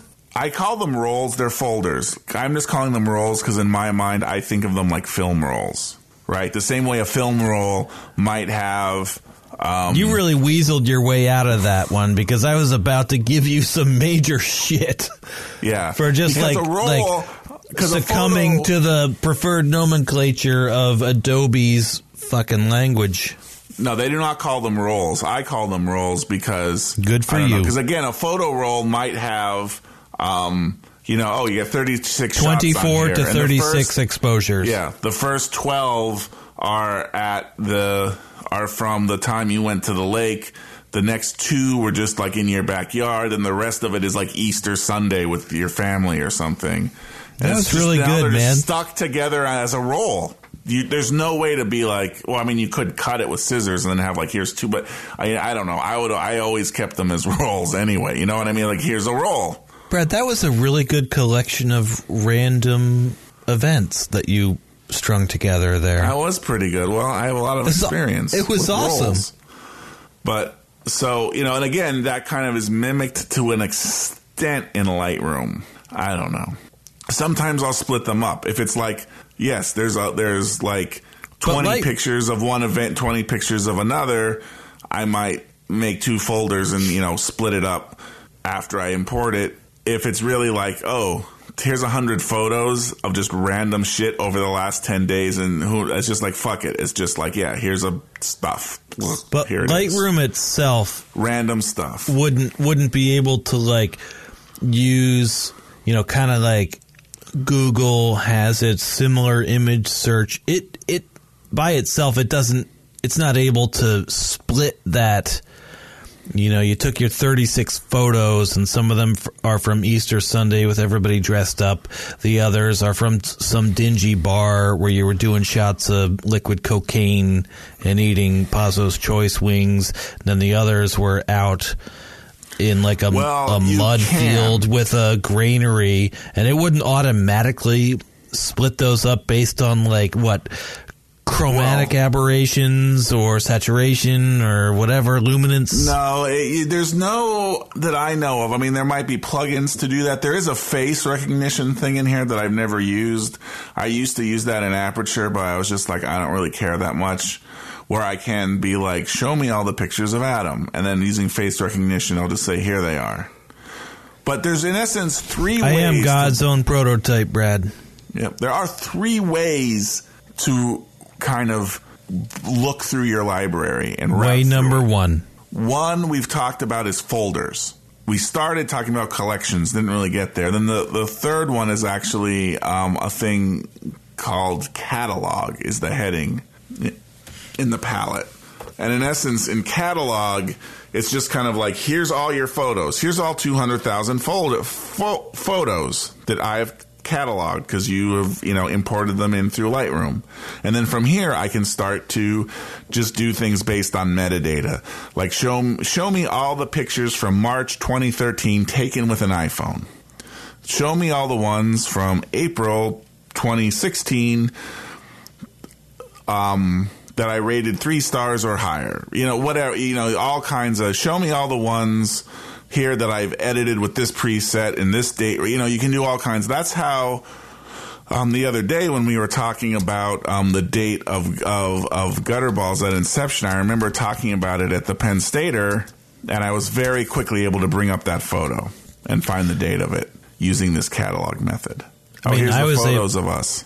Well, I was able to go to my hard drive, and I knew what project I was working on. Mm-hmm. And I clicked on that folder, and then I sorted it by date. Yeah. I mean, I also just fucking searched Gmail. Yeah. There was, and again, I don't use this that often. I do use it sometimes. But if I do want a purely date-based view, other than just the close to date-based view, I can go in through this catalog and do that. I have used this before. There was one time, there was a photo I knew I took that I really wanted to find again. And I knew I took it when I was in Austin. I wasn't exactly sure which trip to Austin I took, but I knew I took it with my iPhone. So I was able to say, show me all the pictures I took in Austin between these year range taken with an iPhone. And then I was just like, okay, here's these, 80 pictures or however many. I was just able to kind of scroll through the thumbnails quick and be like, oh, there it is. I don't usually do that's not like a everyday thing, but it does come in handy sometimes. No, but it's handy to have. Yeah, or I might say, sometimes I might do it to say, show me all the pictures. I do it with flags. Sometimes I might say, show me all the photos from 2016 that I flagged. Boom. Let me survey this. Like that. What is that called? Not, it's like a librarian does. It's not hierarchy. It's not nomenclature. It's not sorting. Metadata? No. Taxonomy? Taxonomy. Thank you. It's like that kind of taxonomy only works for you from 2013 on, right? Because you had a different taxonomy prior to that. So I know that in my head, so I do know, I'm looking for something in 2009. I'll start saying, well, show me all the things that have 4 stars or different higher. Taxonomy. You know what sucks about that, Brad? Maybe one day I'll normalize it all. No, not that. Not that, because we know that'll never happen. But what's going to happen is you're going to leave your loved ones behind when you die finally, and all of that nebulous taxonomy that you have is going to be lost like tears in rain. Well, that's why maybe I'll eventually normalize it. Or, I doubt it. And the stuff that I plan to leave behind is really my prints. I've been working hard on prints lately. I'm so crazy gaga for prints right now. What does that mean? Like something physical that you can hold in your hands? Something physical you can hold in your hands. That I'm going to get into prints. We should talk about that in a different episode on the next Brad Talks About His Photography Workflow podcast. Wait, why can't we talk about them now? It's just a whole other topic. All right, we'll get there. And we're still dealing with collections. I know. For fuck's sake. Can you finish up with collections, though, first? Well, collections are just like, because I don't like Vultural here. folders. Just let me say, I don't like the sound of it. It sounds very Apple-y to me. Like, no, you're gonna love it. That. Here, let's foist this collection business on you. And it's like, I don't want fucking collections. I want folders, and then another folder within it, sorted by date, motherfucker. And I want to put it where I want it to be. But no, collections, rolls. You're gonna love it. Fuck well, you. Sometimes with and then a year later, I'm going to love it, and I'm going to be like saying to everybody else, like, no, you're going to love collections, man. Big brother, you're going to love it. Bam, shot in the back of the head. Well, again, collections are, folders alone don't accomplish everything, right? It's not. So again, I have all the folders in this date-based scheme, but let's say I wanted to do, we're doing a party for Adam's 41st birthday party, and we're going to do the thing. That'll never happen. We make an easel that's like, oh, look at Adam through the years. Here he is as a baby. Here he is in college in his heavy metal phase. All this stuff. Here's him and Leslie at the Penn Stater when we conceived Gutterballs. Like, whatever. I would go and create a collection called Adam's 41st birthday. Then, using all these other methods we talked about to like find people and find things and browsing through the folders, I'm like, oh, here's a good one. Let me drag it into that collection. Then at the end of the day, oh, look, there's 41 things in this collection called Adam's birthday. Then I can go in there and do what I need to do with them, and it's just another it's like a meta organization on top. See, that's all wonderful. I love that. Now, again, if Lightroom dies, let's say again, the thing is, not if it dies, like let's say Lightroom ceases to exist, those collections are gone, right? Because that's just Lightroom metadata. Now, you're not fucked. You're just fucked out of like several hours worth of work, depending on how crazy you are about it. I don't know, it looks like I might have 20 collections currently. So, from different things I've done. Brad, you're being very just shush. If Lightroom goes away tomorrow, those collections and all the work you put into those collections ceases to exist. Yes? Yes. Okay. See, that's where we are, But, wouldn't it be the same thing, though? Like, because, again, I view this almost like editing. Like, if Final Cut goes away tomorrow, all your projects are just done. You'll never be able to open them again. You'll never be able to re-edit a movie. You'll have your final movie. Maybe Final Cut 10. Maybe that's true with Final Cut 10. But not with Premiere, because... Why not with Premiere? Because you could sort of like rig the Premiere project to be opened by an XML program and then open it in some other shit, maybe using Automatic Duck or something. You could get at that stuff. So you're saying, you can kind of get at this XML file that describes what's there. There's nothing else that's going to open. There's another editing program that's like, import your Adobe Premiere project into me. Boom. Of course. Yeah, of course. Oh, there are? Okay. Yes. I didn't realize that. Jesus Christ. I learned something. So to be honest, with Adobe Lightroom, I don't know if that's possible for things to go in there. What I do know, see, that's what makes me a little hesitant about it, because it's like Photos and iPhoto, where it's managing all the shit in the background, and it's like, no, simple, stupid person, we're going to take care of it for you. We know that you don't know anything, so we're going to manage it all for you. And then, like, if you try to go in and do something manual or granular, what did you say? Granularly? Yeah, something like that. And then all of a sudden it just fucks everything up and everything is gone. If you try to, like, grab the reins, it will fuck you in the ass. So, true. Well, and I'm getting that's Lightroom, the vibe I'm getting from Lightroom. Lightroom is designed with the fact that your files are on your hard drive; they're yours. They don't like that is the key tenet of the existence of this. It is not like iPhoto. But the collections, yes, you're putting work into it, and then that's all going to be gone in the blink of an eye, maybe. Maybe, to be honest, I don't know if there is some way to deal with it. So here's how I actually deal with collections. One, I would be fine if all the collections disappeared. They're not that big a deal to me. A lot of them are just temporary workspaces. There's a couple of them that are important and are more involved. And actually with those, what I did was when I went through the photos, what I'll do is I'll add a tag. So let's say I'm creating... You're typing on the keyboard? You're adding words to a photo? Dot, dot, dot, dot, dot, dot, dot, dot, like that? You can add tags to the metadata of a photo. Now, these are stored in the actual photo. Photo by photo. Like, here's a photo. I'm going to go top, top, top, top, top, and add a tag to it one at a time?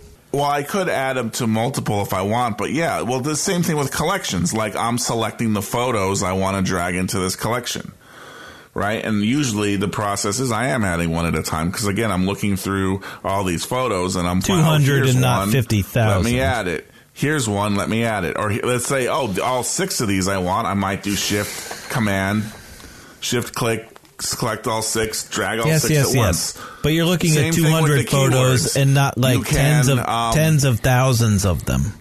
Yeah, but same thing with the keywords. You can add a keyword to a bunch of them at once. There's no difference between adding a keyword and adding to a collection in the sense of like one is more onerous than the other. But then what I do is I create a collection. You can create a thing called a smart collection, and I say, show me. And again, this is just almost like a shortcut to make it easier for me than going through the catalog and say, showing me all this. I'll make a smart collection, and I'll just say, show me all the photos with this keyword. Bam, and they're in the collection automatically. Now, I didn't get into my cloud workflow yet. Should we do that? Well, I don't. Yeah, because I should we just cut this off? I don't think I'm ever going to do the iCloud workflow. No, this is not iCloud. Well, cloud, just in general. Because you were talking before about, well, why don't you just put them in the cloud and download them from Dropbox, blah, blah, blah, right? Right. No, I was specifically referring to iCloud with my reticence to engage in that. Of course, I engage in cloud-based storage, but yeah, iCloud in particular, I don't embrace. I'm not doing that. Sure.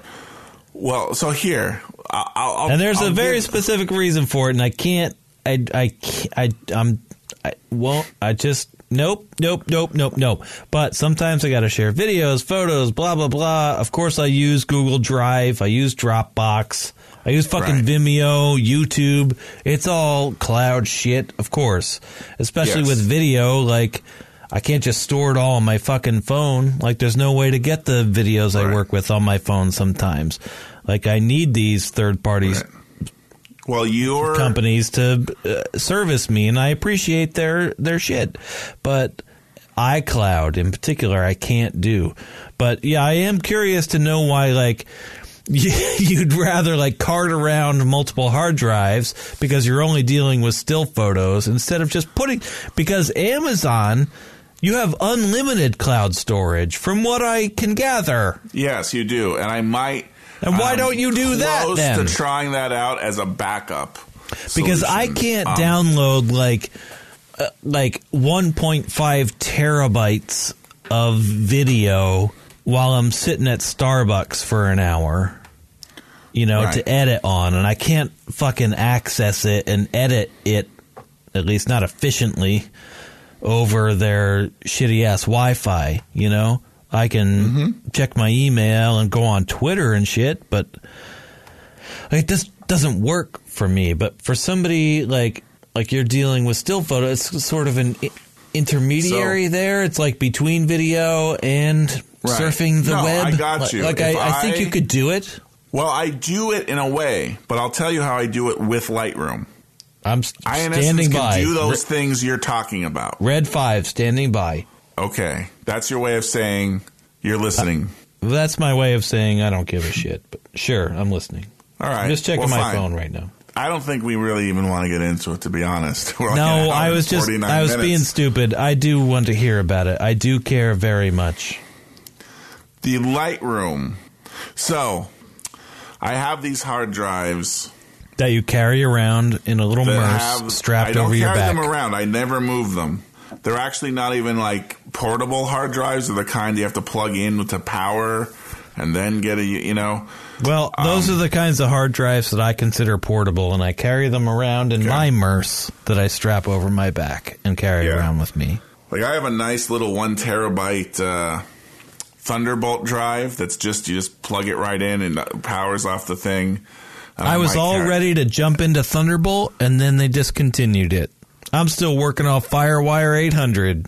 Yeah. Well, they didn't discontinue it. Well, okay, whatever. They Jesus changed Christ. the way the plug looked. Jesus fucking Christ. They made it so it's the same as USB-C or something. Oh my God. Anyway. Fine. You never know what those fucks are up to. No, you don't. That's very true. So, what I do. So, I have my photos on an external drive. All of your photos. Not all of them. Some of them are on my local laptop hard drive. That's always the first step. Is this a storage consideration that you don't have all of them available at all times? They are all available at all times. I didn't get to it yet. God damn it, Even if they're I'm on sorry. the external drive, they're available at all times. It's going to be magic. Sorry. I'm so sorry. So, I import photos. They're in Lightroom. They're on my laptop drive. Again, I could be... so the way I do this, I don't cart these the external hard drives around. They're on my desk in my layer, and if I need to use the originals on that drive or whatever, use these drives, I go to my layer, sit at the desk. I have the drive. Brad, is this your underground photo editing layer? Yes, it is. Okay, Jesus, I know that layer. Yeah. Okay. So what I will do, though, is let's say I have the laptop upstairs. It's a good layer. At the coffee shop or whatever, right? Right. I open up my laptop, fire up Lightroom. You're out with the nice people of the world. They don't know what you're doing. Yeah. So, probably anything I did in the last 6 months is on my laptop drive. Nice. Because there's room for that, right? And every once in a while, I'm like, the hard drive. Like, you use your internal hard drive as storage. Nice work. Yeah. So then, I get to a point where it's like, the drive is starting to be full, or I'm just sick of carrying. I'll then move them to the external drive, right? Via Lightroom, which I know makes you probably cringe, but I just say Lightroom, they're here now. You could copy them via Finder and then go into Lightroom and say, hey, by the way, I moved these folders here, and Lightroom will be okay. I don't know, whatever. Anyway, I move them when they start getting full. So when I want to just say, so most of the time when I'm dealing with photos, I'm dealing with something I used in the last 6 months anyway. But let's say for whatever reason, I will need to go back further. I'm like, like last year I took these photos and I want to kind of look at how they compare to these ones I just took whatever. So when I import these photos, Lightroom creates something called a smart preview. I don't really know how it works. Sounds dumb to me. Well, it's not dumb because it doesn't matter. Like, if you don't know how it works, it's pretty dumb. Because, the files all still exist. I don't need to use them. These are the convenient part of it, right? So in essence, even if my external hard drive is not connected to my laptop, I still see that hard drive in the folders view in Lightroom. There's just like a little icon being like, hey, none of these things are actually here, but I can still browse them. So right now, even though the hard drive is not connected, I can go into 2015. I'm doing it right now, 2015. And then, what is this? Pictures from January 2015. We went to the Chinese buffet, and here's some pictures I took there at the Chinese buffet. 25 photos. I'm looking at them. And I can look at them, I can edit them, I can go into the develop mode and start saying, let me bring up the highlights, let me do the contrast, whatever, right? Granted, I like these those features. These are, in essence, like, they're similar to RAW files in the sense that it keeps all that dynamic data, but they're just, much lower resolution. That's in essence what a smart preview is. Like, instead you can go back and adjust that shit later, right? What do you mean go back and adjust it later? Well, if you're talking about, like, adjusting the dynamic range and stuff. Yeah. Well, so right now I'm looking at this 2015-01 buffet thing. It's in the... Was that the Chinese buffet on Chinese buffet. Atherton? Yep. Was I there? You were not there. Oh, we went there in 2015, though, seemed like. But I don't think we went there. Did we go there together? I don't remember. It was New Year's Day. We went there. The whole clan went there. Oh, yeah. No, that was the Ni Hao. Oh, okay. Different one.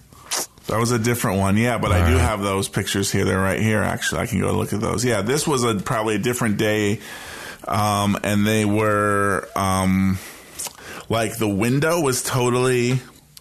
like fogged up and like water dripping down it, and I was taking pictures of the people walking outside through that like foggy, watery window. But anyway, so I can look at these photos. In essence, like I said, what they are, it's kind of like a smaller resolution RAW file that's kind of about the size of my laptop screen. So if I want to zoom in closer to that, I can't really do it. But it lets me look at them in, a decent resolution. If I want to go in and like actually make any adjustments to it, like let's say change metadata, screw around with exposure or any like, development settings, I can do that and see it reflected in this smart preview. Later when I go in and plug in the drive, like those same adjustments are just there. Like the adjustments are all just kind of like a meta thing. How does it store them? Like, what kind of file is that? So it stores them in the catalog, but then you can also say store these as sidecar files. See, that's what makes me nervous. It stores them in the catalog file, and I'm using like whole hand air quotes here, like my daughter did. You might know her. Her name's Jules. After we got in that horrific car accident that totaled our car, but everyone was, for the most part, unhurt. Leslie, that's my wife. You might know her. Got her neck hurt a little bit. And Jules, my daughter, was unhurt. But about a week later, Leslie is complaining about her neck. And then Jules, being 4 years old, was like, Mommy, you got to get over this hole. And now here's the whole hand, both hands up in the air, all fingers splayed out. And you clench them together. This whole accident situation, whole hand quotes.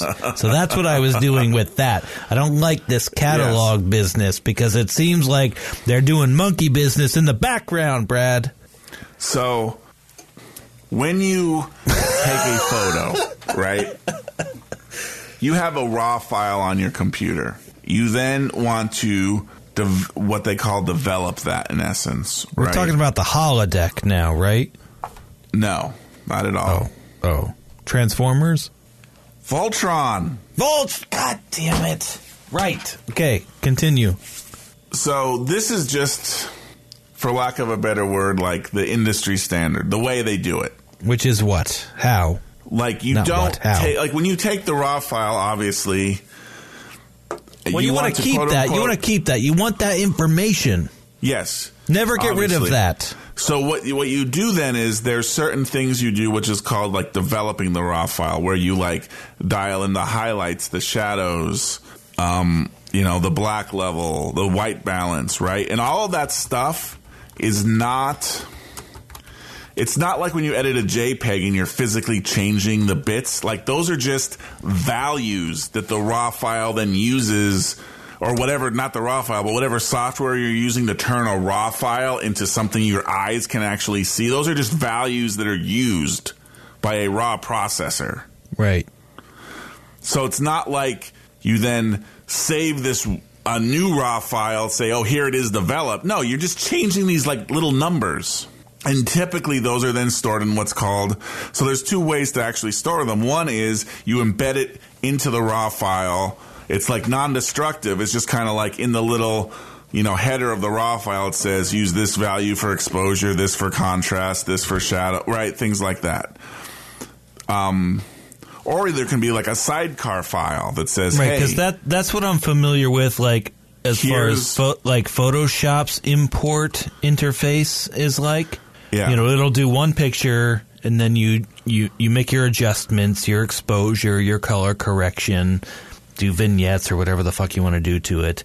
And then it's like, do you want to save this? Yes. And you save it, but then it makes like a separate file. And like, here's this one. Well, that's not entirely true, actually. No, if it's raw, I think it's the same, but then this separate file is like a Photoshop, I guess, like all that data that you did. Mm-hmm. So it knows to connect the two.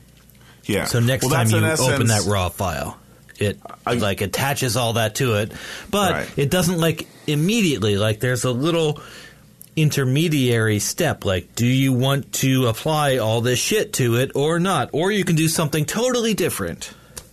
Right. So is this sort of the same thing? This is ultimately, I think it's more or less the exact same thing, right? So those values, while they're in this catalog, so here's where it gets a little complicated, right? These values can be stored in the catalog, or at least they're managed by the catalog, but they can be stored in these sidecar files, which is what a lot of people use. So it's kind of like, oh, here is whatever, right? Picture.nef. It's a NEF, which is like a Nikon RAW file format. But then next to it will be, picture.xmpp or something like that, which is like just this kind of like, again, like an XML file that it describes, well, here's how to display it. So again, Lightroom, all this stuff you're doing is not locked. You're not locked into Lightroom in any way with any of these edits. But what Lightroom lets you do is it creates these smart previews. I can go in, browse them, edit, do what I need to do, even make adjustments like that. Okay, I want to change the exposure to see that's what it looks like. Good. Like, again, that's just kind of saved as that data. When I plug in the drive, again, it knows to apply that to the original and also sync that data back onto those original files. So it's kind of the best of both worlds in a way. So actually, I just looked. My entire, and this is, I don't know how it does this, but all of my, well, no, I take it back, because smart previews, I don't have smart previews for a lot of my stuff I imported from Aperture, I don't think. I was going to say, if you don't know, who does? Yeah, but, I mean, I can look through and see, but yeah, some of it I do. Anyway, my bottom line is my little library of smart previews is like 13 gigabytes. So I more or less have like a low-res version of Wait. Your library of smart previews, the little like basically proxy shit for your photos, is 13 gigs? I don't know how it's which is so essentially the small. metadata for your photos is 13 gigs? No, it's not the metadata. It's the smart previews, which is the actual photo. Oh, okay. They're just low-res copies of my photos. It's the proxies. It's definitely the proxies. Yeah, then. yeah. But it's the low. So because like right now, again, my hard drives are not attached, but I can go back to any. Go back through the years and look at the photos and edit them, and more or less, unless I want to look at them like. Zoom in really far. That's the one thing I can't do, which I guess does kind of suck. But for a lot of just kind of everyday action, like, oh, let's look at a slideshow of them, or, let me add some tags. Let me go through and even try to re-rate them in a broad sense, right? Like I can do that just based on the fact without the hard drives attached. Now, here's where I get to the cloud version also. is... Oh, here's where it gets dicey. Well, again, everything is still stored, but let's say I want to... so right now on my laptop, that's everything, right? The only reason I would use the cloud is because I want to, let's say, do things with these photos on my phone or my iPad or on the web. I can go to a collection. For whatever reason, it has to be a collection, and I can click this little icon next to any of my collections. That's kind of like sync this collection with Lightroom Mobile. So right now, let's say I talked about that 2012 road trip. I made a collection. I just dragged all those photos in, 42, 45. The only reason this collection exists is so I can share it, right? Sync it via mobile. But I click the little thing. It, in essence, shares those photos up through Lightroom Mobile. I bring up Lightroom on my iPad, and it's like, oh, there it is, 2012 road trip. And I can start going through them, looking at them, editing them, reflagging them, doing what I want to do. And all that syncs back down via the cloud to here. So again, I can, and sometimes it does work seemingly like magic because I don't necessarily have to think about it. Because one of the things I do on import... But that's hey, but that's the front end work you put on it. Like, don't say magic. There's nothing magic about it.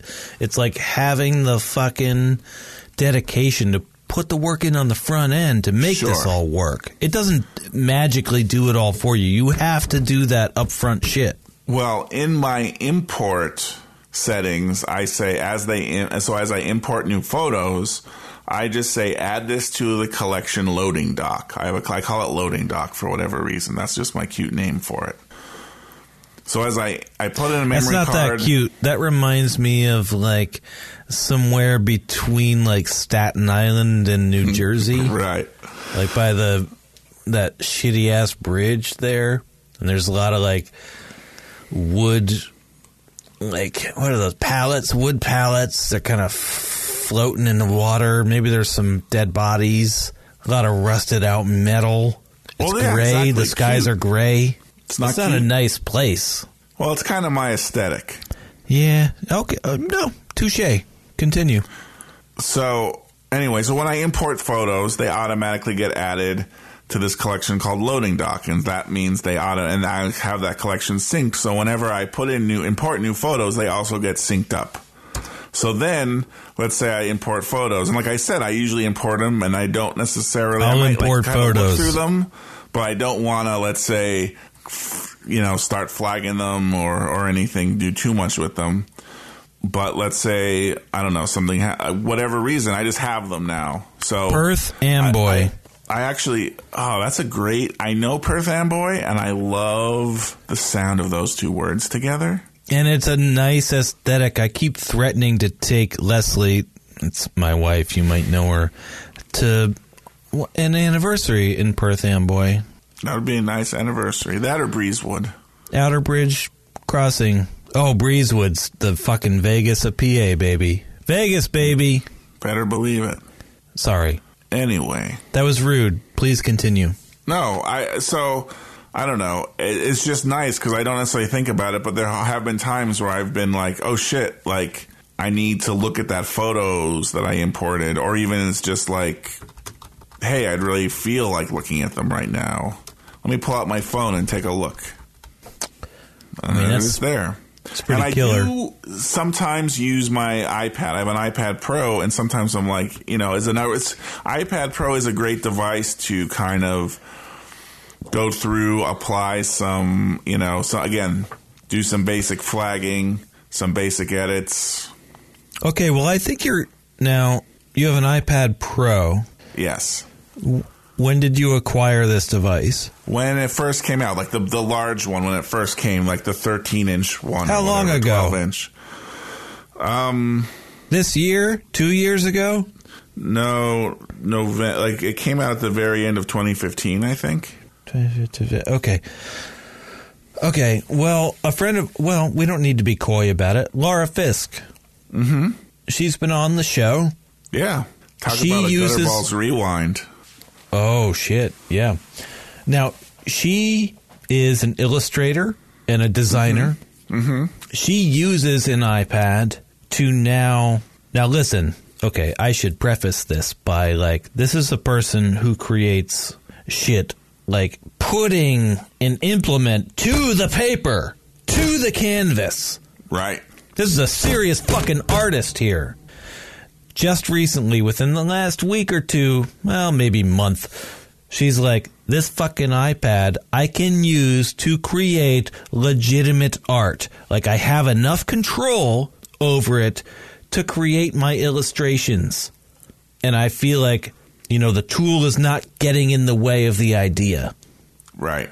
To me, that's incredible. Yeah, that pencil is a nice fucking piece of hardware.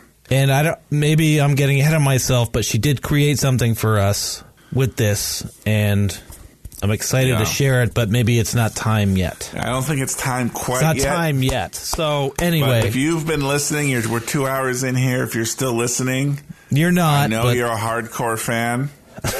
Oh, if anybody is still listening,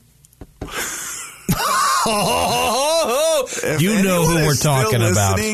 If anyone is still listening, what could we do for them? We got to do something for anyone that's still listening. Well, let's see. That's a tricky one. What I want to say is anybody that's still listening, I mean, we should just somehow they need to experience this. That Laura Fisk. What? Well, the thing that Laura Fisk has done with this iPad Pro with her pencil. I just want to share it so bad. I'm not saying it. I'm not saying what it is, but I want to share it so bad. Well, here's what you do. Here's what we do. Okay. I don't have any ideas because I'm too giddy. I'm as giddy as a schoolboy, Brad. If you're still listening, listener, you've listened, you've gone through all of this insane talk. There's 4 of you now. If we're lucky, here's what you do. Send us an email. I see you, Gomyo. Gutterballs. I see you, Joby. Send us an email. You can go to, drop us a line via the contact form, gutterballs.tv. Go there. I know you're there, contact Trash link. Send us a note and just say, hey, I made it, Gordon, all the way through episode, what is this, 131? 131. Yes. Just say, hey, I made it all the way to this point in 131 where you told me to email you. Those are different words. I think you should be very succinct. It doesn't have to be exact. Just give me the concept. Just say, hey, fine. Send me, what, do you want to make like a magic word? Well, I think there should be a magic word. Tippy toes or some shit. Tippy toes. Where was that the magic word? I know that. No. Seinfeld. 90, you're a 90s kid if you know tippy toes. So here's what you do. Send us go to the contact form, gutterballs.tv, click contact, send us a contact form and say, hey, say whatever you want, but just say, ultimately, lay it on me. That's the magic phrase. Lay it on me, and we will reply to you with this thing that we're not sharing right now on the podcast. No, we can't do it on the podcast. But if you want to know what we're talking about, send us, use the contact form. But say, be lay specific. It on me. You have to go to, gutterballs.tv. Yes, gutterballs.tv. Click contact. Click on contact. There's a menu on the left. Go all the way to the bottom, right? If you're using a computer with a wide screen, the menu will be on the left. Oh, right. If you're on a phone, you have to scroll down. Yeah. It'll be contact. It'll be down there. And then send us a note. Say, lay it on me, and we will lay it on you. I will also add in this. Is that in the subject or the body of the message? Doesn't matter. Doesn't matter. Just lay it on me. Don't worry about lay it on me. We'll know what you mean. There's not going to be a whole lot of you, so we're okay, because we did everything we could in this podcast to alienate people, it seems.